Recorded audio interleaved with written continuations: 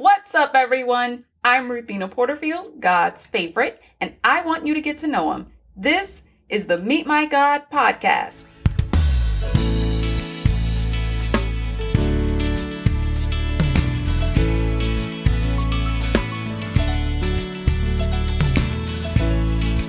Today we meet God in Daniel chapter 2, verses 1 through 10. This passage begins with a dream, one that caused the dreamer sleepless nights, filled with anxiety. He needed to know what it meant. And so he went to who many people go to for answers or dream interpretations and really peace.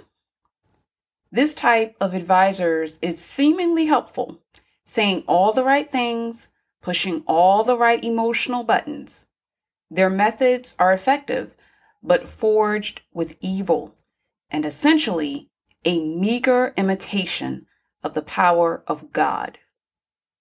Read how all these advisors were ultimately useless and left the dreamer more anxious and still searching.